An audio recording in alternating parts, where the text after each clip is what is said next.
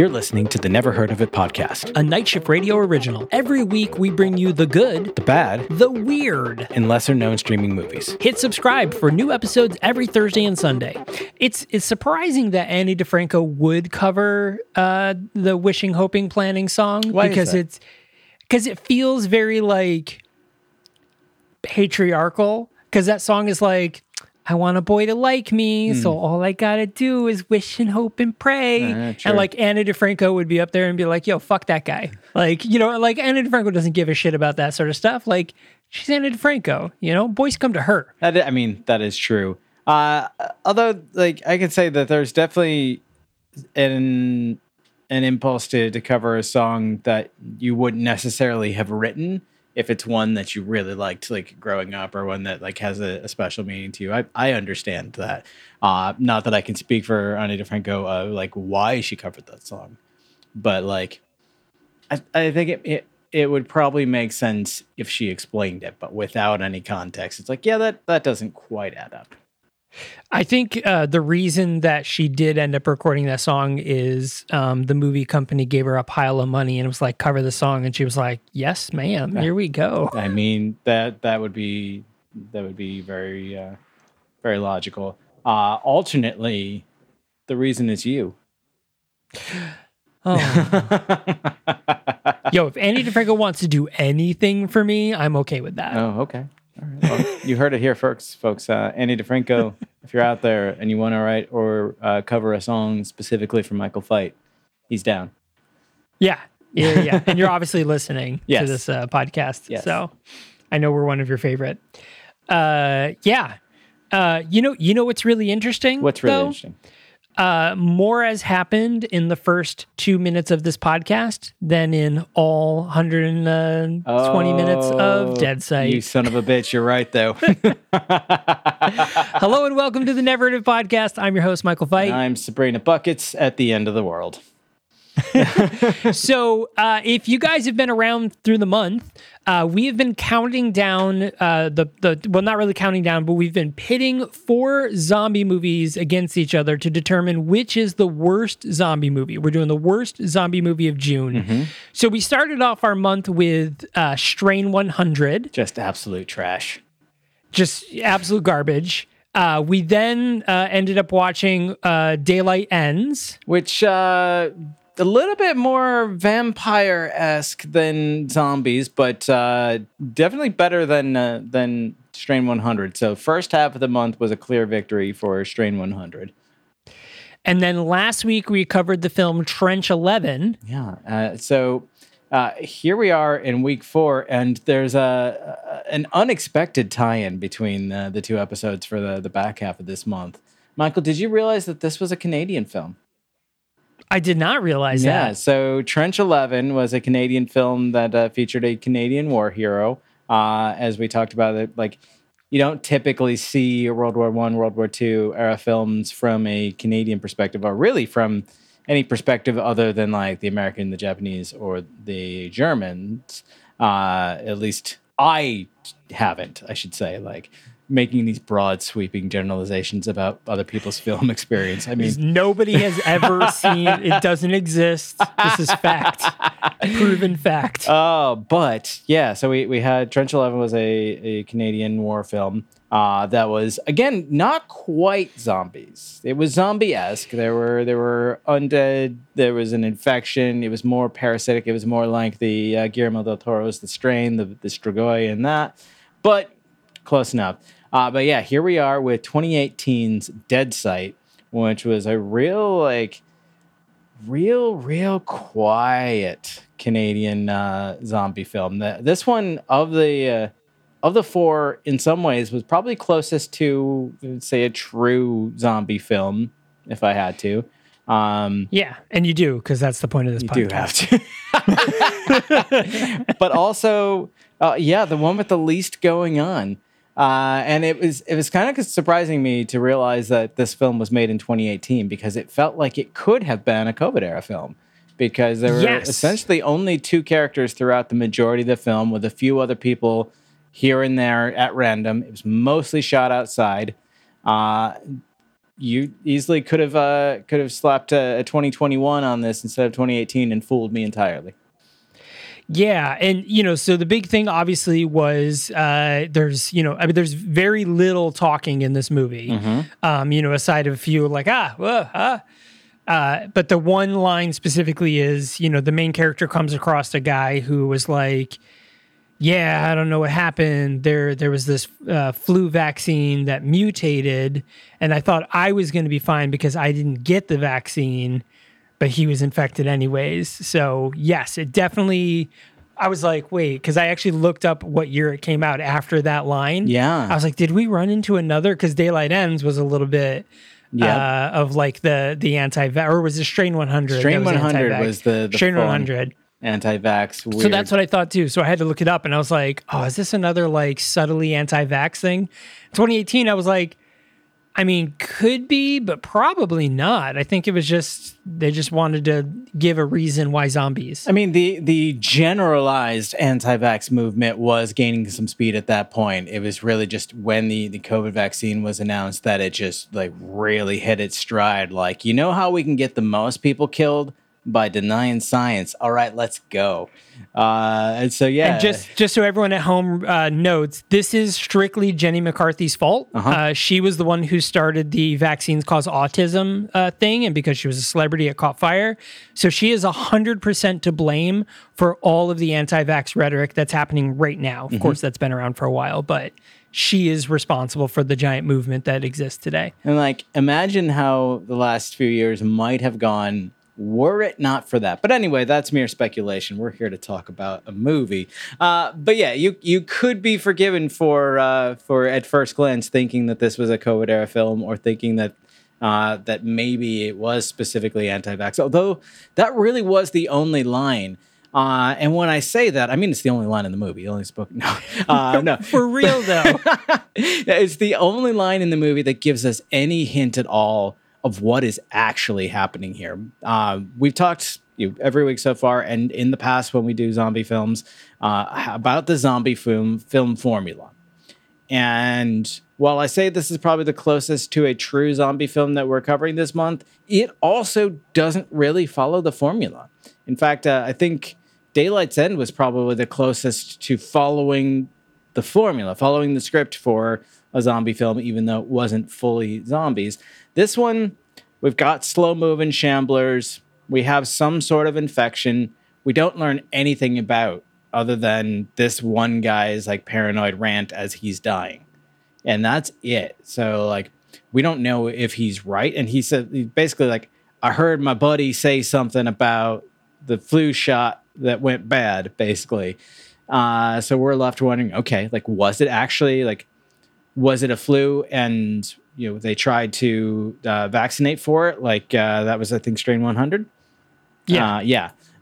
Or was it actually the vaccine caused this this issue? Was it something else entirely? Because as he notes, he didn't get it because he thought that would keep him safe, and it didn't. Let that be a lesson to you folks. Not getting the vaccine is not going to keep you safe. Yeah, no, I think that proves that point very much so, because like he was like, I'll be good, and then ends up with it anyways. Yep.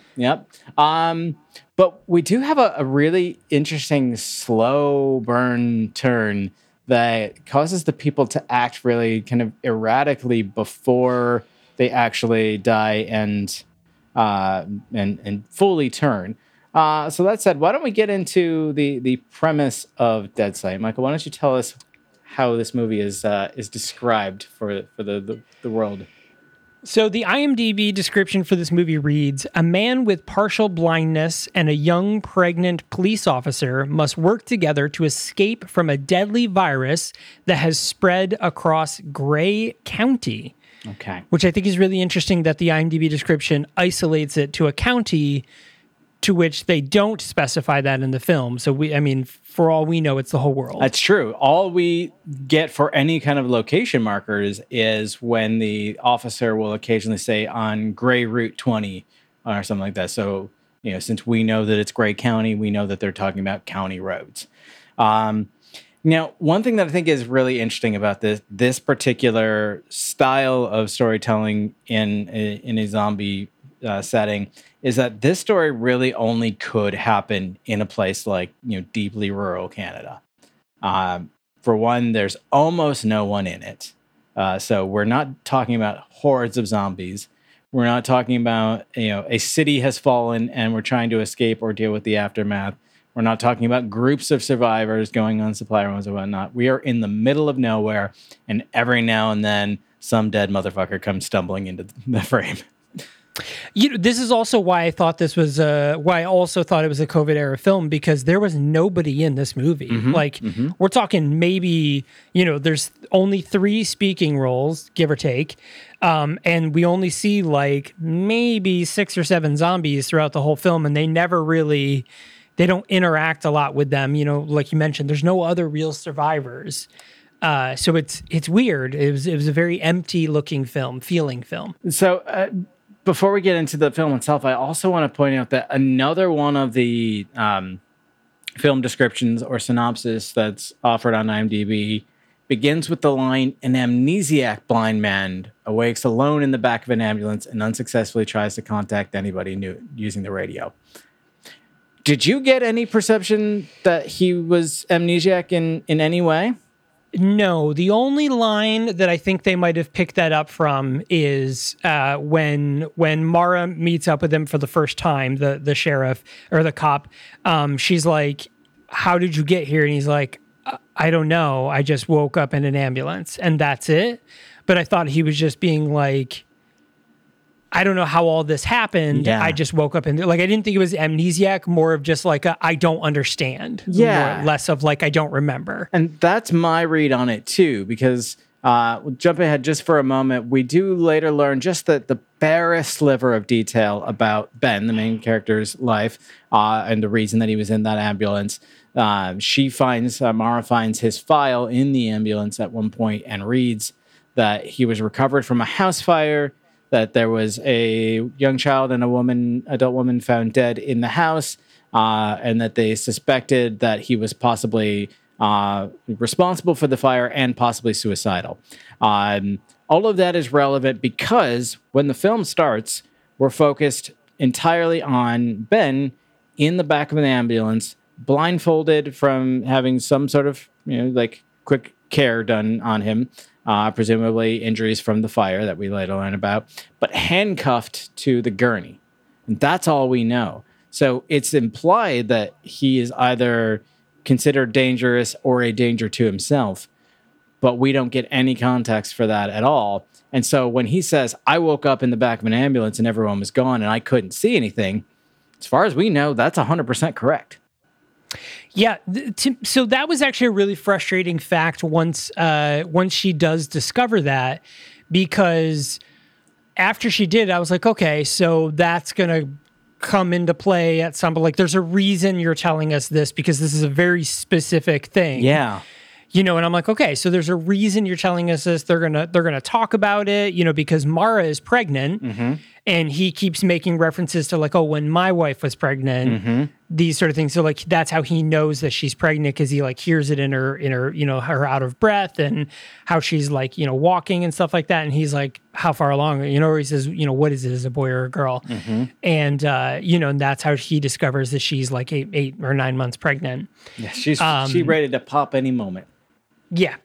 And so I was like, okay, so something is going to come. They're going to talk about it. He's going to give us a sob story, but then they don't. Yeah. And there's no reason for that story to have ever happened. Like she could have just read the chart and been like, Ben Nielsen blinded by accident, period. Yeah. And nothing would have changed about like that, his character or anything. Like it made me like, upon learning this, it made me like him less, but for no reason, because I was like, well, do I even need to like him? I don't understand. Like, is he a bad guy? Like, is he going to turn on her? Like, flip on her, I guess. But like, it's just, I don't get it. Really the lack of follow through, because we don't get it. Like, if we have characters that are entirely a mystery the entire time, okay, like there's something there. You can work with that. But when you dangle just a little bit of a solution to the mystery and then never follow through on it, Why did you make that choice? Was something cut? Like, was something filmed and it just didn't work? Did you try to write more and thought like, no, it's not necessary? Like, I want to know what choices were made to get us here. Yeah, so we've talked about, talking about the zombie film formula. One of the things that we brought up in Daylight's End is that they sort of give an answer, like or Strain 100 and Daylight's End. They sort of give an answer, but like we're to the point in zombie movies where we don't need a cause. Like you don't need to say why a zombie outbreak happened. Sure. If you start the movie in the middle of a zombie outbreak, you can just be like, oh, got it. It's a zombie outbreak. It was a medicine gone bad, a bat bite that turned awful. Whatever it is, it literally doesn't matter. It doesn't matter, right? Walking Dead's another really great example.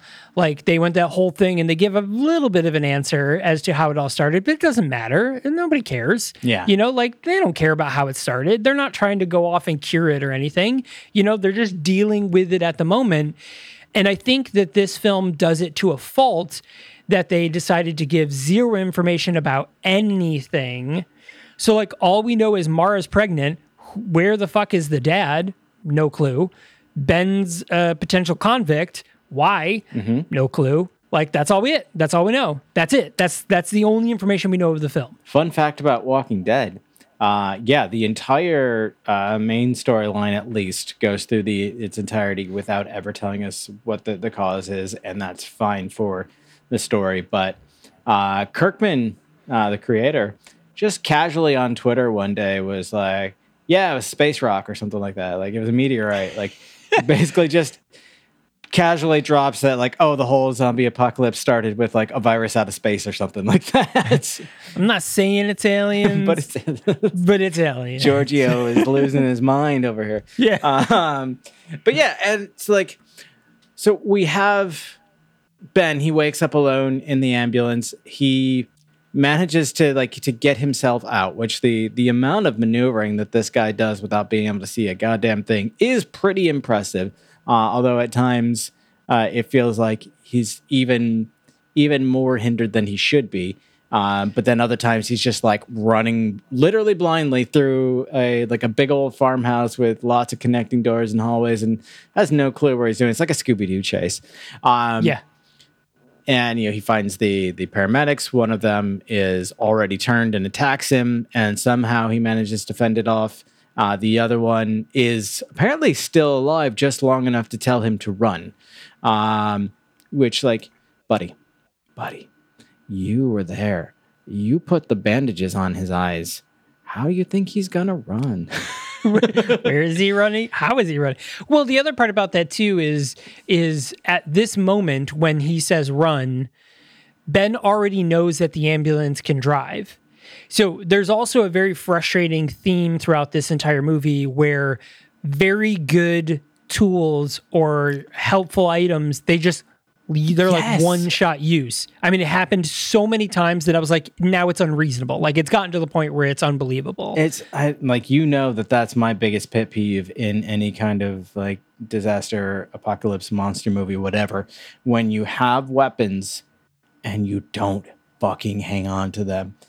You got a gun, it runs out of bullets. Don't throw it on the ground. Keep it. Find more bullets.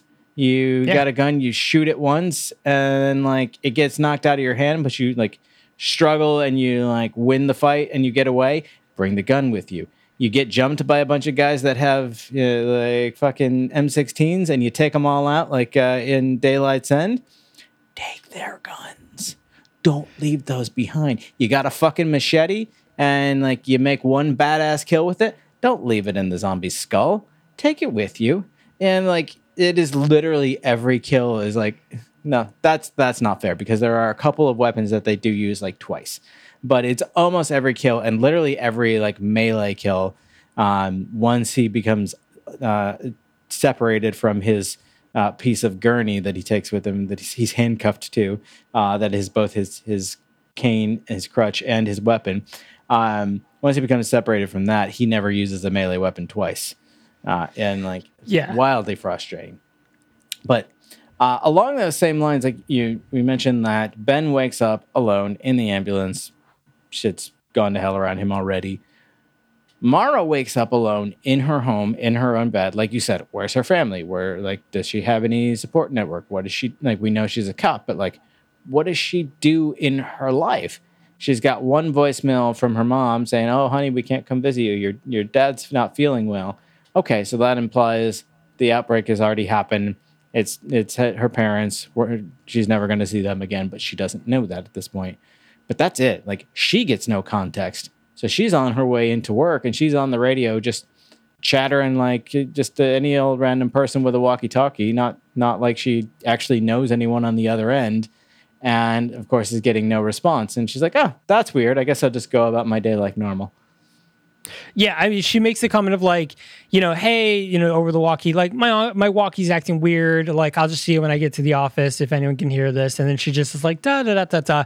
Which, in all fairness, I probably would think the same, right? Given no contextual clues, if I was like using the walkie and no one responding, I'd be like, fucking walkie's gone bad, or something, and I'd be like, I'll just get to the office and figure it out. I totally would do the same, but it does get to the point where she does eventually hear Ben, who hops into the front of the ambulance thing and starts radioing over and saying like, "Hi, my name is Ben Nielsen. Like, I don't know where I am. I'm blind.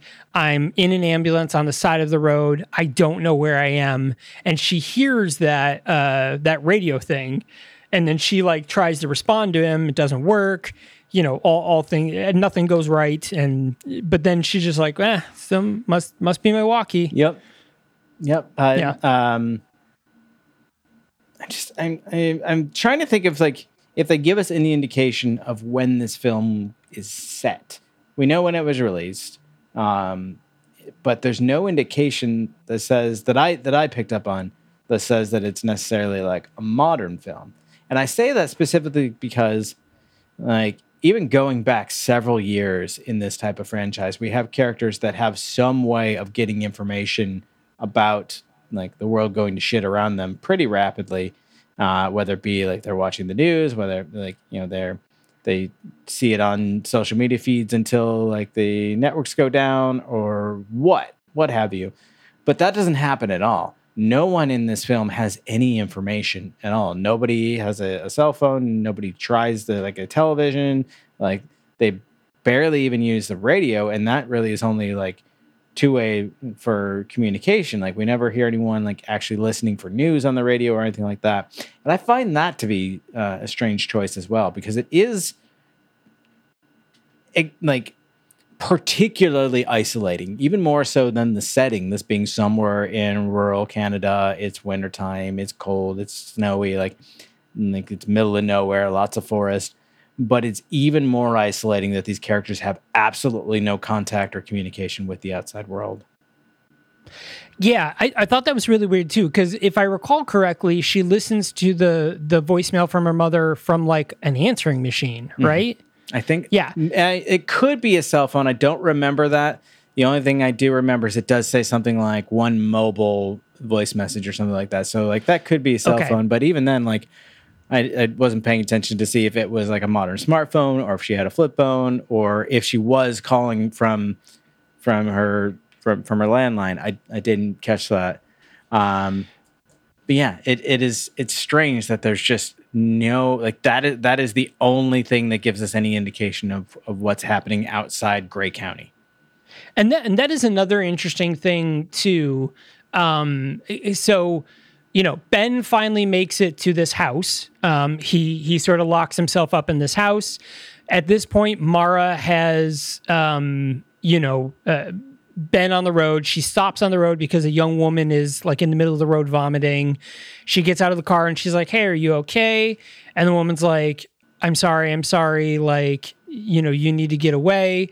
And then so she like walks up to the car. Mara steps back from the car. She's a terrible police officer. Yeah. She steps back from the car and the woman's like, and then she grabs a gun from inside Mara's, like loosely inside Mara's thing, even though Mara has a gun attached to her. Presumably. I don't really understand where she gets the gun. It seems very like unsafe for a police officer. Maybe she just already had it. Like, we don't see where. I mean, she definitely leans into the car and then pulls out the gun. That's what I thought too. And it is like, it feels particularly strange for any for any film outside of the U.S. for the cops to be like heavily armed to begin with, but much less to have a side on her hip and have one just like sitting in the passenger seat. It was just like sticking in the cup holder, Yeah. you know, in case she needed to reach for the Coke, reach for the gun. That's her spare gun. Yeah. So this whole scene plays off really weird because at first the woman was like, "You need to go away." She takes the gun and she puts it to her own head, and she's like, "I'm sorry, like you need to go." And you know, Mara has her gun out and she's like, "Hey, don't do that," very passively. And then the girl starts aiming the gun at Mara. Mara shoots her in the leg. The woman doesn't even react. Yeah. I mean, literally just stares at her. And then she's like, "I'm sorry." And she just hops in the car and steals her car. Which is so bizarre. It's a really, I mean, like, look, I'm not a cop. I don't know cops, but I know enough that, like, everything Mara did was bad cop. Like, unsafe, not like bad cop, but like unsafe cop. Like, she stepped away from her own vehicle. She left her door wide open, which left access to another gun. You know, like she didn't move towards the victim, you know, as she was, you know, before she had the gun, she didn't move towards her to be like, "Hey, what's going on?" You know, she just kept backing up away and like creating a point where the woman then had full control and she was way further back. It was weird. Well, and like another thing we don't really get any additional context to is like this woman is clearly like injured or sick or something. Like her mouth is like red and crusty and like cracked. And like she's clearly ill. She's been vomiting in the street. She's screaming. She's crying. And this is part of what I was saying. Like when we get like a really weird turn process here, where we get to see the people start to behave like emotionally erratic as like these sores form around their mouth, and it's a visible sickness that we don't usually see in most zombie films. Most of them I think really the reason you can have the like someone gets bitten but hides it trope that most zombie films have, that this one doesn't, is because there are no visible signs until like basically like they're so feverish that like they can't stand up anymore, and then that's usually like that's the end. But here, like they seemed like not even like necessarily quickly. It seems like a very slow process that this takes over and then has these external visual indications, and then they suddenly turn. Yeah, it was very weird. So shortly after this moment, you know, Mara eventually just starts walking, you know, putting one foot in front of the other. Mm-hmm. And she eventually gets to the house that Ben has locked himself in. So she does get inside the house. As she gets closer to the house, she hears Ben screaming because Ben is being attacked by a zombie at this moment and he's trying to get away, but he's blind, so he can't really fight effectively. And so she like gets into the house. She takes care of the zombie, which we get a little bit of inconsistency here because there is a couple of moments where she shoots a couple of zombies in the chest and stuff and they die. Yeah. But sometimes they don't and it takes a headshot. So it's like very inconsistent as to when that happens. Yeah. I mean, like there's like I mentioned Ben wielding the occasional melee weapon, whatever he can find. You know, at one point it's just a stick. At one point, it's an axe. You know, for a while, it's the piece of the gurney rail, and like he might like kind of just hit them and knock them over, and then keep walking. One time, he axes a guy in the stomach, and that's enough. Yeah. But then, like other times, zombies take multiple shots to kill. Other times, you know, Mara nails a perfect headshot. Like you said, very inconsistent and. And Ben nails a perfect headshot with a shotgun from halfway across the lawn while also completely missing Mara, who is directly in front of the zombie. It was like, I was like, okay, we're a little... So, I mean, a half hour into this episode, most of what I have said so far are like relatively minor complaints in the grand scheme of things.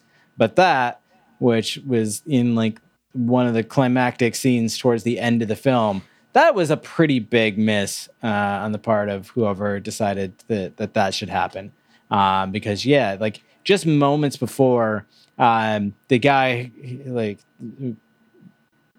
some random like redneck guy in the woods who had driven by before, shooting zombies, and like just barely missed Ben. Takes a shot at him with the same shotgun from about the same distance, and like just kind of like wings his shoulder, while Ben is like actually like actively speaking, "Hello, hello, help me, hello, is anyone there?" And he's like, "Oh, I thought you were one of them, but lucky for you, I'm a better shot than my cousin was," or something like that. No, you weren't. But then minutes later, when Ben uses that same shotgun from the same distance, just straight up blows the head off a zombie It's like a fucking surgeon. and like Mara is right in front of the zombie. At least some of that shot would have hit her. Oh, totally. Yeah, or the blood would have gotten in her mouth, or because it explodes the zombie's head. Mm-hmm. Like it's it isn't just like a piece of his brain went away. Like it pops his head like a balloon. Yeah, we get a few of those, which honestly, those are always particularly satisfying kills in the like the campier zombie films, when body parts just straight up explode. Yes.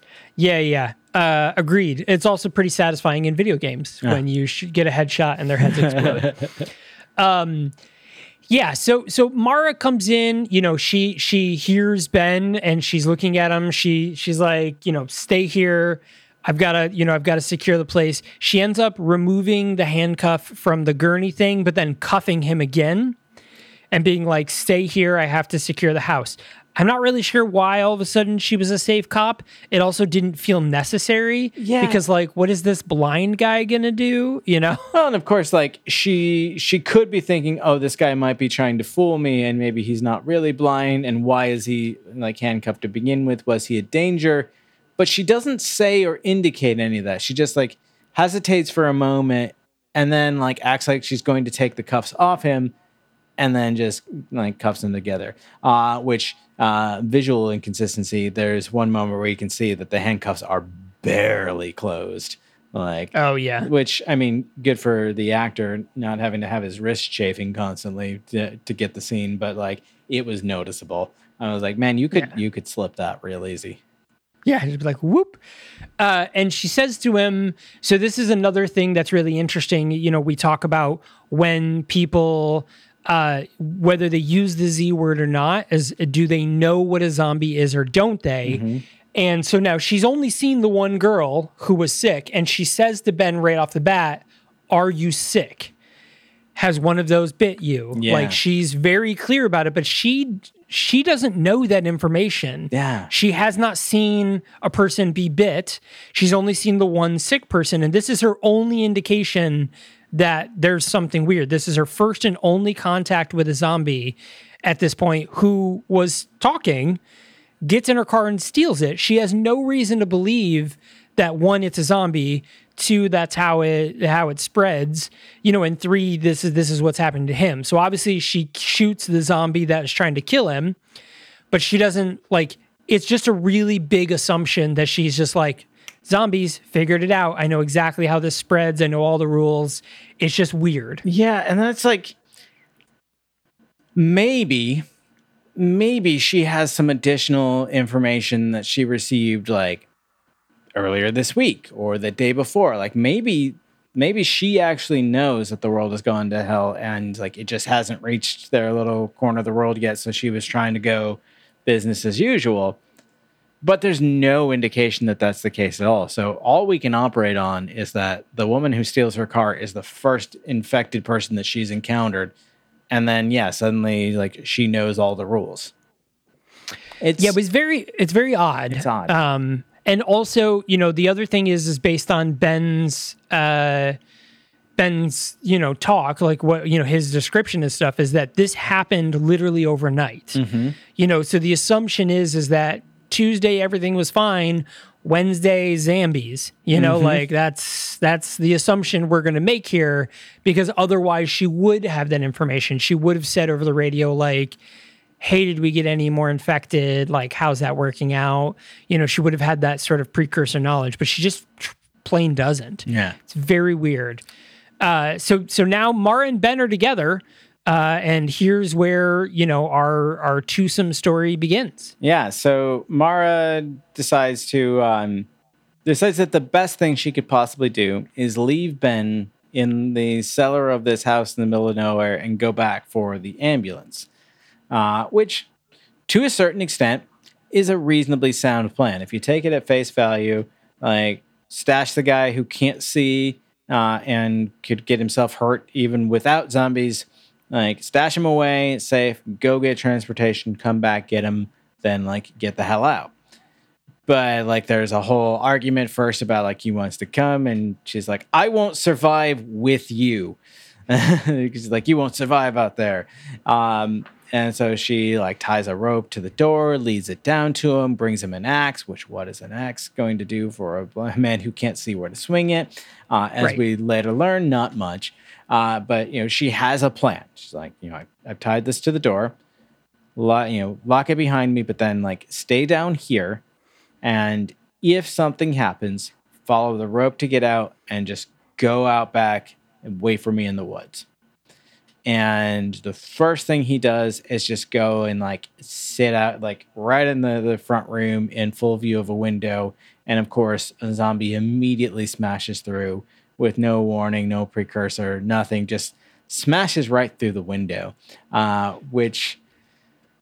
I mean, I guess maybe was intended for a scare, but it's more like, oh, okay, so like, they're just coming right in now, and this is where I say he goes on a blind Scooby-Doo chase through the house, which is almost hilarious.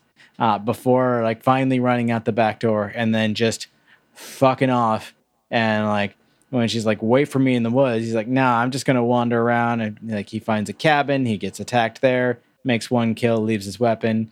Then he wanders further, finds another cabin, and that's when he gets shot by what's his name? What would it be? Probably Gator. There's a guy named Gator in this film, and I feel like that's probably who it was.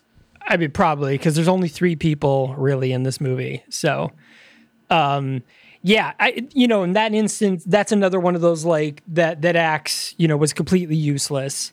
Like, it didn't make any sense, because as soon as the zombie breaks through, he drops the axe and just runs away. And I'm like, dude, just start wildly swinging the axe. I don't understand. And here's the other thing. So he's been doing eye drops to help his eyesight. And his eyesight does get progressively better throughout the film. And towards the end of the movie, what our indication is he keeps taking the blindfold off and looking at his hands.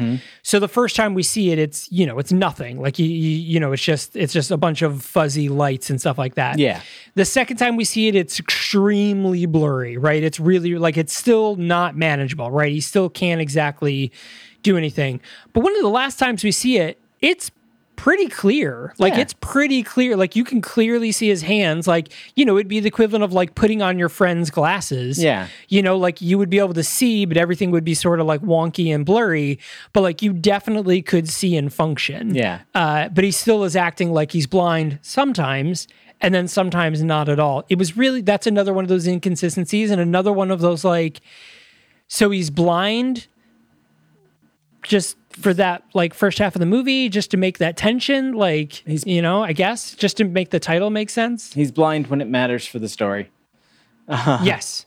But yeah, as in keeping with the theme of single-use items in this film, Mara does make it back to the ambulance, but I mean, I guess predictably, although like this felt like an unnecessary twist. Ben must have left it running because it's out of gas. Which that was my thought when she was like, I'm going to go back to the ambulance. I was like, yeah, Ben's been leaving that shit running. Like, he never turned it off or anything. So like that thing's super dead right now. But I was like, but they're not going to do that. Like movie magic or whatever. Yeah. That was just going to be one of those like, you excuse it because it's whatever. It's part of the plot. But then when she does it as dead, I was like, all right, good for you. There's so many of those like weird kind of artsy quick cut edits where like we'll see a shot of like the character walking, and then we'll see them like engaged in action, and they're walking again, and then action, and then different action, and then like it's real quick stuff like that. But we have a scene like that early on where Ben is in the cab of the ambulance, and he's trying the radio, he's trying the eye drops, he's like freaking out, he's trying to start the thing, he finally succeeds. So like, it would be easy enough for them to just imply that he did shut the ambulance off before he got out, got attacked, and ran. But of course, there was the decision to like, nope, we have to continue isolating and stranding them. So she makes it all the way there, unsuccessful, turns around and goes back. Shockingly, she can't find him because he's fucked off. Yeah, which, is another one of like, where she says like, oh, there's woods out back, just hang out in the woods. Like, one, that's incredibly unsafe for a blind guy. But two, he has no reference for that. Yeah. Like, what does outback mean? Yeah. Like, how far is out back? Yeah. Like, how far should I go in the woods? Like, at one point, if I'm just in the backyard, like, why don't I just stay in the house? Yeah. Which is another one of those things where I'm like, why don't you just stay in the house anyways? Like, go back down to the cellar where there's no fucking windows. Yeah. For zombies to come getting through. Yeah, literally just be like, stay here, shut the door, don't let anyone in until I come back. Okay, Right. Yeah, easy. And then, like, that makes the most sense for the guy who can't see his way around when he's in unfamiliar territory to begin with. But nope. How else would we have the opportunity for him to almost kill her with a shotgun, but somehow completely miss? Because somehow completely miss brilliantly at that.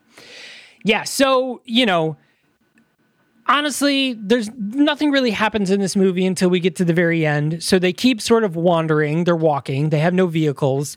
They end up stumbling across a factory of sorts, which I don't know why they thought this would be a safe haven. But they're like, oh, here's this factory. We're going to go and walk, get into this factory. They go inside the factory, they turn the lights on, they get inside, and now all of a sudden she's in labor, right? Because she's under immense stress, and so she's like, it's too early. And he's like, it's coming, babe. Like, I don't know what to tell you. Oh my God. There was a moment that I think was intended for comedy, but there was no like lightening of the tension or like break in the action to allow it. But like, there's she's obviously in pain. He's like, are you having contractions? She's like, no, I think it's just stress. And he asks her, this motherfucker asks her, has anything stressful happened to you recently? That was the most like, it was the most, because like she doesn't even react like, really? Yeah. She's just this sort of like, yeah. And he's just like, oh, okay, cool. And I'm like, this is a bomb ass joke right now. Like, what is happening? First off, kudos for having the balls to be asking that the way you did. Yeah. And like, weird for Mara to just be like, yeah, I don't know, man. Like, it's just, this was just such a weird moment. I agree with you. That was like, when he dropped that joke, I was like, wait, what? Yeah. Like, you can't ask that. And it is worth noting at this point that Mara is played by Liv Collins, who was one of the writers of this film. Yeah. And I just feel like, Liv, if you've listened to this and if you've dealt with us shit talking your movie for this long, understand you had the highest quality comic relief moment and just that tiny little tension breaker, and it would have been magnificent. And, yes, and you missed it, and I want to know why. So you took it seriously, and so the joke didn't land. Yeah. If somehow you hear this. First of all, we're sorry. But second of all, please explain how that happened, because that would have been so good. Yeah. So they get to this factory. They're wandering around the factory. Eventually they get holed up. She starts having closer contractions because how it works. It's the contractions get closer and closer together, and then baby pops out. And so she's having a contraction. He's like, it's going to be a couple of hours. He's like, okay, like, we're just going to have to hold up in this place. You're going to have your baby. We're going to figure this out. We'll be good. And then, for some reason, she's like, no, we need to leave. And he's like, okay, let's leave. And then they start getting attacked by zombies. Because of course. And so now there is a literal Scooby-Doo chase at this point. Like, like the scene where like they're running through the doorways. Yes. And they run one way and then they run the other. Yes. So a literal Scooby-Doo doorway chase scene happens. They have 4 bullets left in this shotgun that they got. we're going to talk about the shotgun. Call them shells. And he has a hammer or something, and they just one shot, they get rid of the hammer almost instantly. And so they're like running and running and running, and then at one point he gets grabbed and bit on the neck, so he gets pulled away, and she's like, "Fuck! Now I'm all alone." So she starts hauling ass out of there.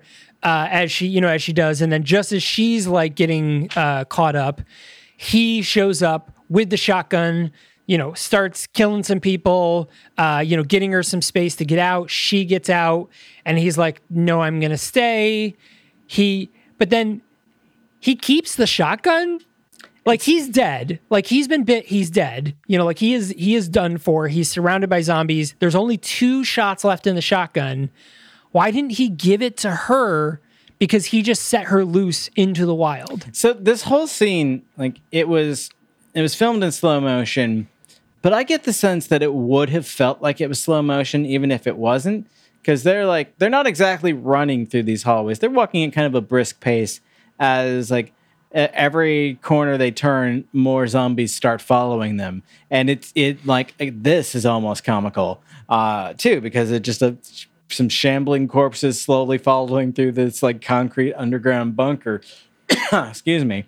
And then, he's got his hero's moment where like she gets out the door and they share a knowing look, and then he shuts it and she runs away and like collapses outside, and like he takes out all of the zombies.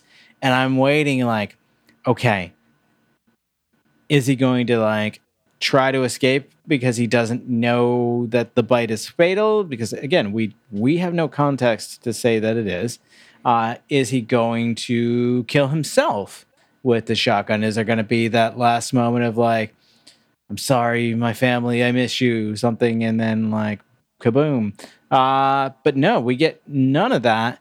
And then as Mara is like collapsing and passing out on the side of the road, a car pulls up and someone, oddly, like a decision was made here to make whoever this mystery character whose face we never see kind of look like Ben, and like helps her up, puts her in the car. She like miraculously delivers the baby by herself in the back of the car while it's moving. We never see the driver, and everything's just sunshiny for her.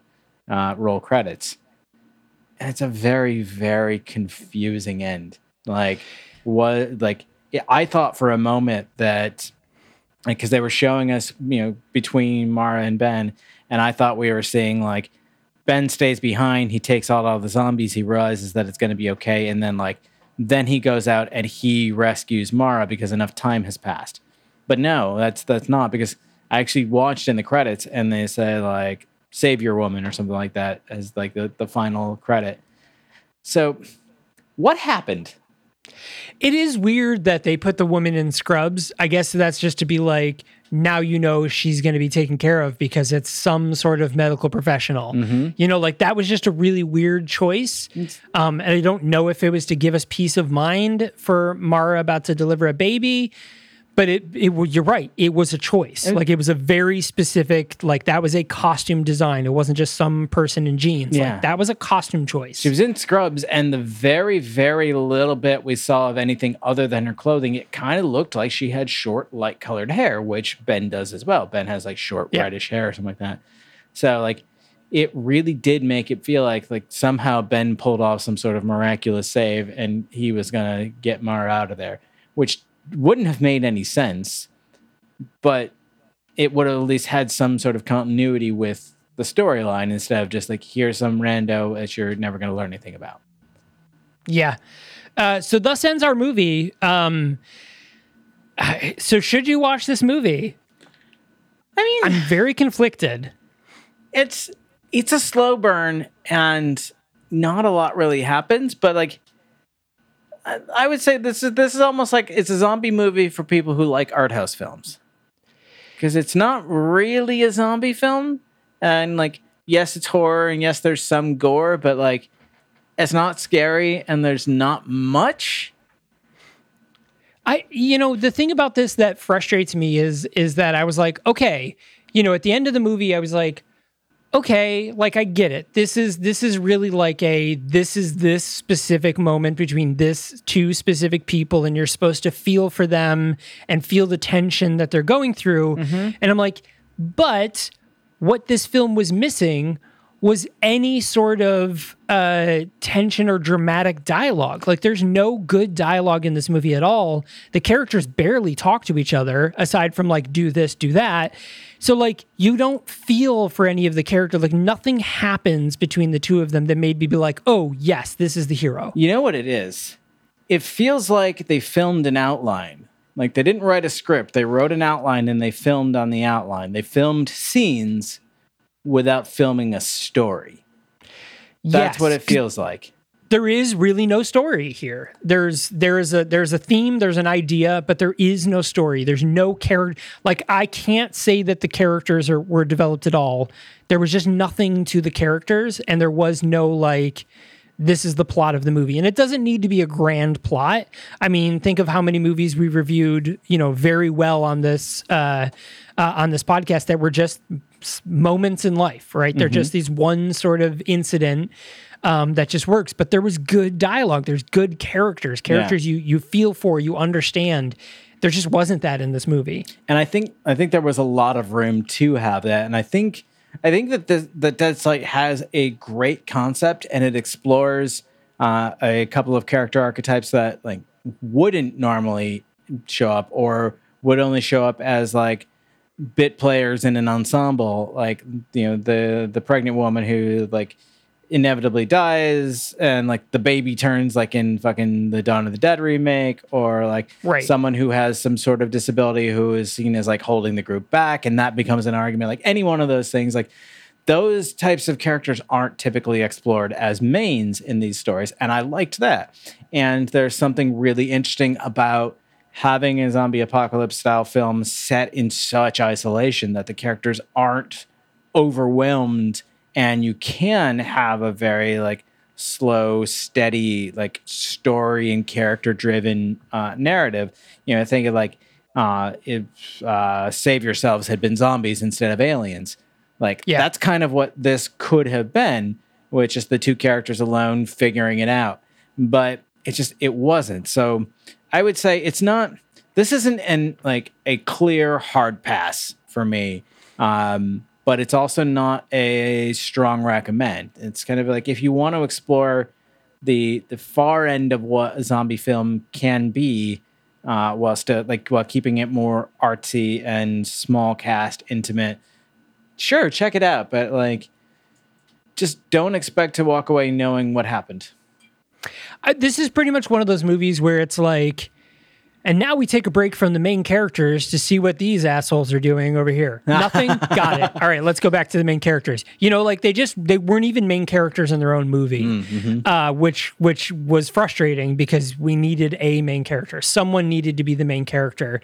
Like, Ben's hero moment, I just didn't fucking matter. Yeah. Like, it was just so like when he gets bitten, I was just like, oh, well, there goes Ben. And I'm like, I guess, I don't know. Like, I think the only other way that I think that this movie, like, there are two ways that this movie should have ended.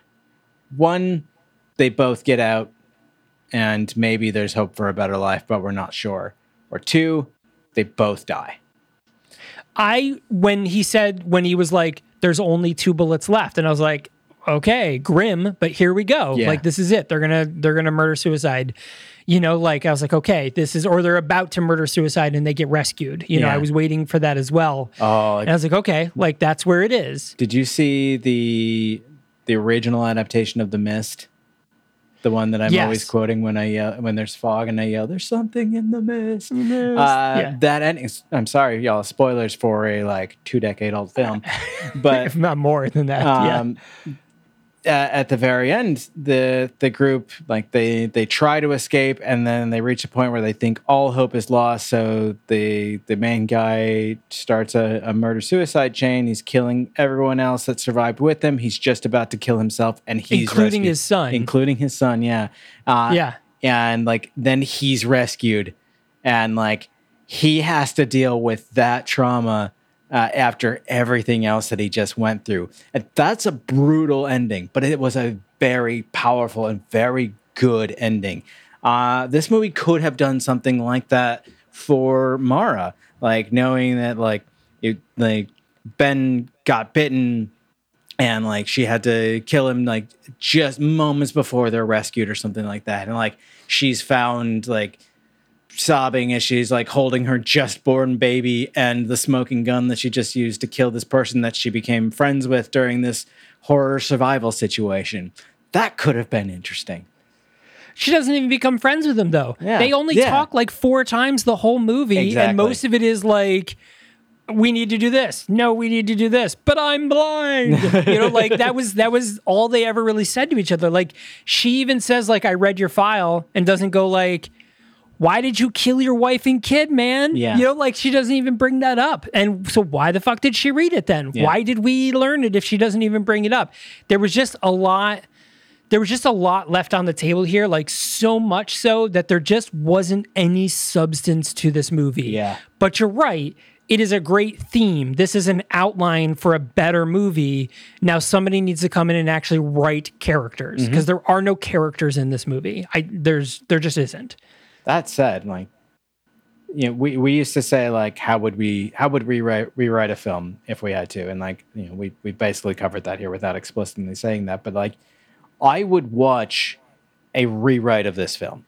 I would watch one that like actually really dives into these characters and gives us a reason to like feel strongly about whatever end that they come to.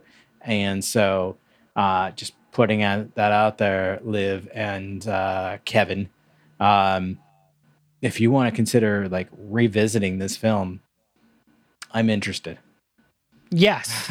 If we go back through and write actual characters and character arcs, yes, the outline for this movie is good. It is a good outline, exactly as it goes too. Like exactly all the plot points.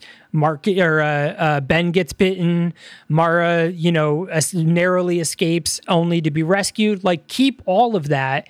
It would have been cool if I actually gave a fuck about Ben or knew anything about him at all. Literally anything. Yeah.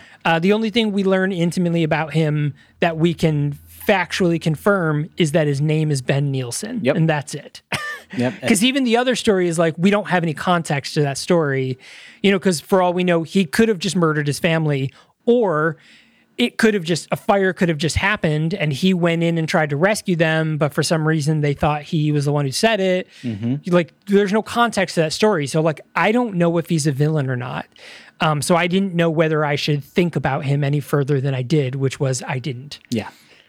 Such a shame. So now we got to compare the two. So between Trench 11 and Deadsight, which was the worst film? That is a difficult question to answer, not because like, oh, they're both complete garbage and like, how do I choose? But like, because if you had asked me like in the first half of Deadsight, is this going to be better or worse than Trench 11?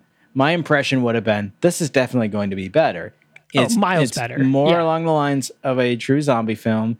It has this really interesting premise of these two characters that would both like struggle on their own in a situation like this and have to protect each other. It's really like hella isolated. Like it had all the makings of like a really great film, and then it just didn't go anywhere.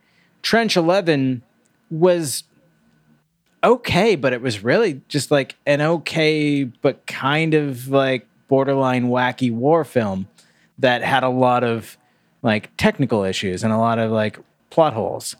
It was a little messy. I think I'm gonna give the victory here to Trench 11.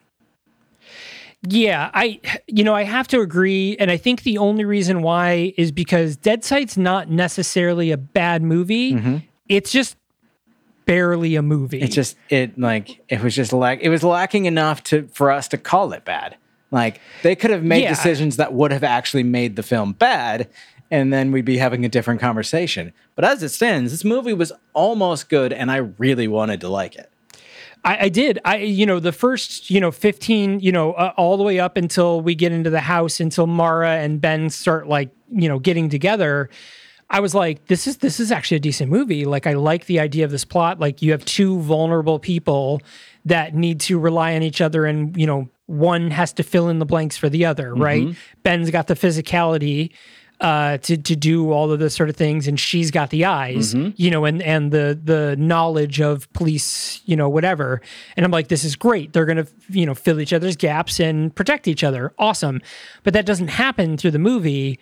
So like, it became very frustrating. But yeah, Trench 11 was messy of a film. There was too much going on. It was very messy and a lot of issues. So yeah, I think Trench 11 is the clear winner for the worst of these two. The other side of this discussion is it's kind of moot which one was the worst of the back half of the month, because Strain 100 stands alone at the top of Shit Mountain as hands down genuinely the worst movie we watched this month.